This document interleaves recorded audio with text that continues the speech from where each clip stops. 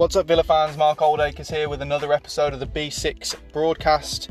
This one's going to be a recap of Villa's 2-1 defeat to Liverpool at Anfield. It's now 9 games without a win for Villa, and with just 5 matches left, it's getting late now for Villa to try and salvage their Premier League status. Plenty to talk about, so let's just jump into the analysis on this one. Okay, so just to kind of give an overview of the events of the game. Villa's game plan worked pretty much to perfection for the first over an hour of the contest, certainly the first half and into the second half as well. A harsh goal in the end conceded by Sadio Mane, who makes a habit of scoring against Villa. Of course, scored the fastest ever Premier League hat-trick, which I was unfortunate enough to witness down at Southampton a few years ago. But this was his 6th goal against Villa in 6 appearances. It was certainly harsh on Villa, but the quality of Liverpool just kind of showing in the end that we lack. And then an even harsher second goal in the dying minutes of the match by a youngster, Curtis Jones, who just signed a new contract with Liverpool, coming on to add to Villa's defeat. And really, it was a harsh scoreline, 2-0 in the end. And I think everyone involved with Liverpool would probably agree with that as well. So talking about kind of how the game played out, as I referred to, Villa's game plan, and this is certainly a credit to Dean Smith and to the players themselves actually as well, really worked well. Liverpool obviously had a lot of the ball, but especially in the first half, Villa's defence seemed to be coping with it really well. And also, we did a good job of, when we were winning the ball back, at least being able to progress that attack into Liverpool's half, if not the final third, which was kind of a bit of a contrast from the Chelsea game, perhaps at Villa Park, where the defence was limiting the chances, the clear-cut chances at least, that we were giving up. But every single time we won the ball back, it was a punt, a hopeful punt up to Keenan Davis, who couldn't make the ball stick because there was no one within 30 yards of him, and the ball kept coming back and back again. This one was slightly different. We did work some really good opportunities in the first and in the second half in terms of the areas we managed to get into with the ball. But unfortunately for Villa, as it has been since the restart, it's just that final crucial part, the final ball being right, or the finish being right, to take the lead in the game, to give you something to hold on to. And ultimately, that's kind of what was our downfall in the end. I think the turning point of the game was definitely the triple substitution that Liverpool made in the second half. I think it was after about an hour. And I think you could see at about the hour mark that we probably needed to make a change as well, just in terms of the midfield starting to look a little bit tired, a little bit stretched, and Liverpool working some more promising situations there. But it's such a difficult situation for Villa at the moment, because whereas Liverpool could bring on Jordan Henderson, Roberto Firmino, and I think it was Oxlade-Chamberlain as well, all in one motion, 3 players that would quite often be starting for them, to give them an extra gear and some extra legs. Villa's best midfield was quite clearly out on the pitch. I don't think it's any secret that Grealish, McGinn, Luiz are our best technical footballers, certainly in that midfield area. So to sacrifice one of those players, how do you pick one that you really want to take off when at that point the game plan is still working and those players are actually giving you an opportunity on the counter-attack to create something as well? It's a difficult call to then take one of those players off when the game is still 0-0 and bring on a Nakamba, who's obviously got legs and can defend well, but with the ball is offering you very little. So that's kind of where the quality of Liverpool showed ahead of us, I feel, and that definitely changed the game. The opening goal from Liverpool just coming about 10 minutes later. I know Dean Smith has complained about it several times, and John McGinn actually mentioned it a couple of times as well in his post-match interviews about the the new 5 subs rule, it's no secret that it really hurts teams like us, like Villa, that are near the bottom of the table, don't have as much depth in their squad as Liverpool if things aren't going well for a Liverpool, a Chelsea, a Man City. They can make sweeping changes, quality players off the bench, and take advantage of maybe some of your tiring players. I know Dean Smith gets criticised for not making substitutions early enough, and I've been one to do that as well, to criticise him for that. But in this instance, such a difficult situation, in terms of he's looking around at his bench and there's not an awful lot there that's really going to improve us at the moment, which is obviously a problem. Just want to talk about the actual goal itself, the first goal, and kind of where it went wrong from Villa's side. It was a pretty decent move from Liverpool, but the first thing that I think we do wrong really is Konza follows. He's picking up. Supposed to be picking up Keita, essentially, over on the far right hand side, with Courtney Hawes just inside of him picking up Roberto Firmino. Firmino makes a little run into the box, kind of towards the penalty spot, and Konza for some reason bites on it when Hawes is picking up Firmino anyway, so it's not really necessary. Konza kind of bites on it, and he only moves himself like a yard or two, but that just opened up a space for Trent Alexander-Arnold to thread the ball through to Keita, where if Konza hadn't made that move, if Trent tries to play that pass, Konza will probably easily cut it out. So they obviously work the ball wide to Keita there. And then as the ball comes in to Sadio Mane, probably a few players really here that I thought were kind of not doing their job. Neil Taylor can see Sadio Mane, but picks him up too late. It's too late by the time he gets there. Mings gets dragged towards Firmino, who'd actually got behind Hawes, so that's a little bit more understandable because Mings now knows Hawes can't see Firmino, and someone needs to pick him up. That's a little bit more understandable, but had he stayed where he was when the ball comes across, he would have probably cut it out. And then also Douglas Luiz, John McGinn and Trezeguet all were on the edge of the box for Villa, didn't pick up any runners, to the point where you had Mane, not just Mane, but Wijnaldum as well, both completely free in the box. And that is the kind of thing you can blame on a little bit of tiredness, and kind of the concentration slipping, which when you play the kind of lack of possession game that we were playing, you can't have lapses in concentration, and unfortunately that was just one from a few players at the wrong time, and that's what happens. A team like Liverpool will punish you. So nothing massively wrong that we did, but just that little bit of an extra. You gotta keep that concentration for the full 90 minutes if you're going to keep a clean sheet against Liverpool. I saw a stat that was actually the latest Liverpool have opened the scoring at home this season. So pretty good effort from Villa, has to be said. But obviously not quite enough in the end. The second goal, I don't think there was too much to analyse, to be honest. I'm pretty sure Reina would have saved the shot if not for a deflection by Mings. And as kind of Dean Smith alluded to, I think at that time in the game we were just kind of chasing the ball around, and you're a bit tired, and these things happen. It's a classic kind of counter goal at the end there when you're pushing for an equaliser. Unfortunately for Villa, it's another game without a goal. Another game without a goal from open play as well. Still haven't scored one since Bournemouth away back in February, which is obviously massively frustrating. As good as the defence has looked, the attacking side of the game, we just don't seem to be able to find the net at the moment.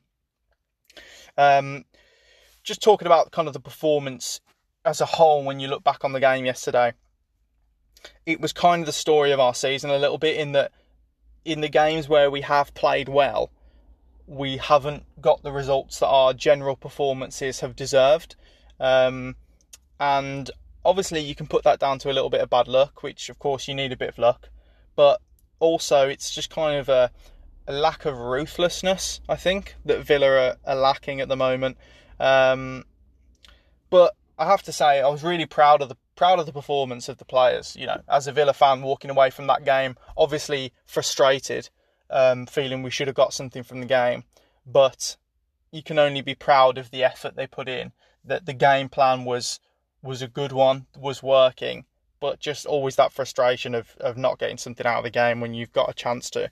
I think the main issue was that, as I said, we worked the ball into some really good areas and we just wasted too many of those good positions and good opportunities. And when you play a big team, you are inevitably going to get punished for that at the other end. I think that the biggest, most glaring one kind of thing to me was a couple where Grealish was running towards the box. There was one where I believe it was 4v3 or 4v2, and this is sometimes where I kind of, with Grealish, think he just needs to play the game at a bit of a quicker pace, because the players in front of him, his Villa teammates, were looking to him for the ball, and they were almost slowing their runs down because he wasn't moving with the ball quickly enough. You know, this was supposed to be a breakneck speed counter-attack, and Grealish is just kind of like ambling forward with the ball.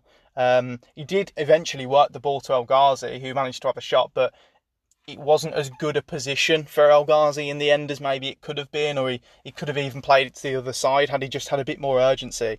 Oxlade-Chamberlain caught him up in the end and he had to kind of make a decision. And then there was one where Grealish cut in from the left and had a shot which was well blocked by Van Dijk. That was a good position as well. Grealish did put in a really good cross as well, actually, in the first half, and with his left foot, and there was just nobody there. Davis, I think, kind of made the opposite run to the one he would have needed to make. Instead of bombing it into the 6-yard box, he sort of held back for the cutback instead. So just kind of those what-if moments again of good areas, good chances, but we don't end up getting a meaningful shot off. I have to say that we're certainly better defensively than we were. Liverpool really struggled to get through us yesterday, which is obviously really good to see when you're playing a team as good as Liverpool is, who can quite easily stick a lot of goals past you, and especially at the moment when, you know, we've just moved up a place in the table because of how bad Bournemouth's goal difference is. To not go and lose 4 or 5 to Liverpool was important. It means that we stay 18th, and obviously we are just a point behind Watford, and only a couple of goals behind as well. Overall, we're definitely improving. There's no doubt about that, and we do have a chance of staying up, but we just need to be more clinical, and frankly, the players just need to deliver in key moments, attacking and defensive wise. All right, moving on then. I just want to talk about some players kind of individually that I've frankly got anything to say about. It won't be all the players, you know, some just had a kind of an average day and there's not really much to say, but I'll just work my way through kind of from front to back. So Pepe Reina in goal, his first start since Leicester away, that horrible evening for him and for Villa.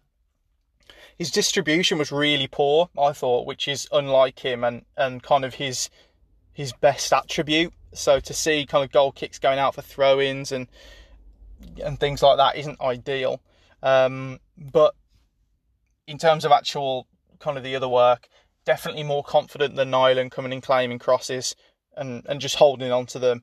And the 2 goals he couldn't have done anything about. So kind of just not a spectacular day from him, but it was. I suspect he'll keep his place for the next game. Let's say that.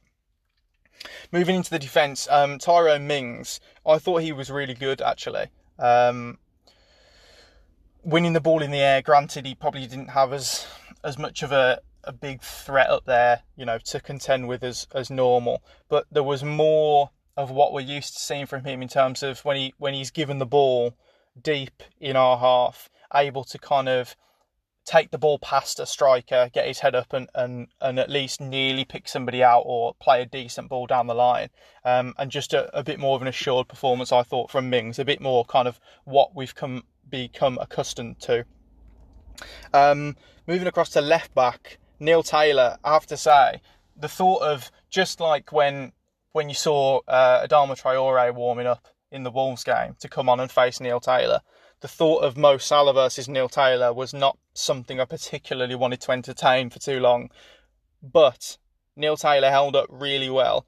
We, in general, managed to get him in a situation where he wasn't exposed too often. He wasn't asked to kind of hold up on his own very often. But that's most fullbacks don't want to be left one-on-one with a player like Mo Salah. And I thought he was effective. As I said, he maybe could have picked up Mane for the goal. Not the only culprit in that move. But overall, I was really pleased with Neil Taylor's performance. And I'm one of his biggest critics, but it was a solid display from him. Up into midfield, Douglas Luiz. I don't think his passing was as good as it's been in previous games. He kind of wasn't dictating it as well, but in fairness, he had kind of less targets to aim for and less opportunities, I suppose, as well, with the amount of possession that we had being so low. It wasn't like he was being given an abundance of options to pass to, but it wasn't quite as crisp or as accurate as we've seen. But defensive improvement was on display again. The amount of times getting back, winning the ball. I know Jurgen Klopp thought Liverpool should have had a couple of penalties for Douglas Luiz daring to put his hand on Mo Salah's shoulder and he flopped to the ground. But I thought he handled his defensive duties really well, getting tackles in, interceptions on the edge of our box and just being where he needs to be. It's unbelievable the improvement that he's made in that area since before the break. John McGinn, really pleased to see him looking sharper, more sure of himself and just more involved in the game. He had the most dribbles of any Villa player in the game, which is much more like him, getting on the ball and driving forward. And the John McGinn arse was back in full effect, shielding the ball with his arse and then sort of slowly being pushed down to the ground by the defender behind him and winning free kicks. It actually makes me laugh every time it happens because it's uncanny. Like, no one else in the league can do what he does. It's so bizarre but effective. And then Jack Grealish, some sloppy passes, and this has become a little bit of a thing.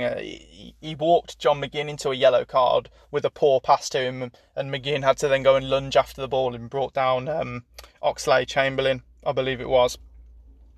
But provided us with a great chance, as I said, with that left foot cross, and if not for an absolutely unreal save by Alisson, he would have had a goal, right at the death. It was a good enough shot from Grealish. There was nothing else he really could have done. He was going to stick it right in the bottom corner, but just an incredible save, to be honest. Anwar El Ghazi, I wanted to give him a mention because I've been critical of him since the restart. He hasn't been involved enough or, frankly, courageous enough when he's had the ball. But it was really good to see him breaking out some skill moves, a couple of back heels, a couple of step overs, and just generally taking on fullbacks and defenders. I know this doesn't sound like a lot to ask from your wingers, but our production from them in that regard hasn't been enough. El Ghazi's goal and assist production's been pretty solid, but he hasn't been positive enough with the ball at his feet. And I know that's a frustration for a lot of Villa fans. So it was good to see him kind of not afraid to stretch his legs and take people on. So I thought it was a much better performance from El Ghazi. And he was able to get some crosses into the box and cause a few problems that way. And then finally, Keenan Davis. I thought it was just a kind of a solid but unspectacular performance from him. Really tough assignment going up against Virgil van Dijk. I'm sure he'd have preferred to go up against Dejan Lovren, but Jurgen didn't fancy that. So I thought he held up well. There was one kind of opportunity he had where he pinned Van Dijk, got the ball fed into him from Grealish, and turned him, but the touch was too heavy. And if it was the right weight, he would have been able to get a shot off, and maybe would have been a goal. But just a solid workmanlike performance as we've come to expect from him. So looking at man of the match, this was quite a difficult one for me actually, because it was kind of just like a good workmanlike team performance from Villa. But there wasn't really anybody that stood out to me that much. So I took a look on Who Scored, the stats website, and the man of the match for the whole game per who scored was actually Alisson, the Liverpool goalkeeper. So that's, I suppose, a credit to Villa in some ways. But Villa's best player, based on their rating from who scored for the game, was actually Neil Taylor. And you know what? It's hard to disagree that he might have been our man of the match, purely because he was just so rock solid. In general player, he just really didn't do much wrong at all. And with how hard it is for me right now to pick a man of the match, it's hard to disagree that he might just be man of the match. So I think I'll just give it to Neil Taylor, honestly. Fair play to him. But as I said, the goal is a little bit of a blemish for me, because I think he could have done better. And he actually had, again, this is all per who scored stats. Neil Taylor actually had 2 key passes, which is obviously passes that create a chance or are into, good areas that lead to a chance. And only Jack Grealish had as many as that for Villa. So, pretty good performance from Neil Taylor. Did not see that coming, but there we go. Neil Taylor, man of the match. I'm going for it. So finally, I just want to look into I just want to go over some stats. I'm actually going to put out another podcast tomorrow with kind of a deeper look at some more detailed stats. So this is more kind of like surface level stuff, but just to go through it, shots, Villa actually had more, as Dean Smith, mentioned, and it's a good stat for Villa. We had 9 shots, Liverpool only had 6, but on target, Liverpool had 4, 2 of those being goals, of course. We had 3. Our pass success percentage was only 66%. Obviously, when you're playing counter-attack, that can happen, whereas Liverpool's was 85%. Of the aerial duels to be won, Villa won 58% of them, so obviously more than half, pretty good. Possession, only 28%. As I mentioned, it was very low, but it was always going to be that kind of game. And then just something else that I noted was that the majority of our attacks came down our right side, so Konza and El Ghazi, and on the other side of things, most of Liverpool's attacks came down that side as well, going the other way. So obviously with Robertson over there, and that is kind of the one thing I did notice, was that Robertson had a lot of space for most of the game. I know he put the cross in for the second goal, but in the first half, that big switch pass over to the left-hand side for Robertson, they were finding him, Liverpool were, in quite a lot of space quite often, and the majority of the time we did get over there and close it down.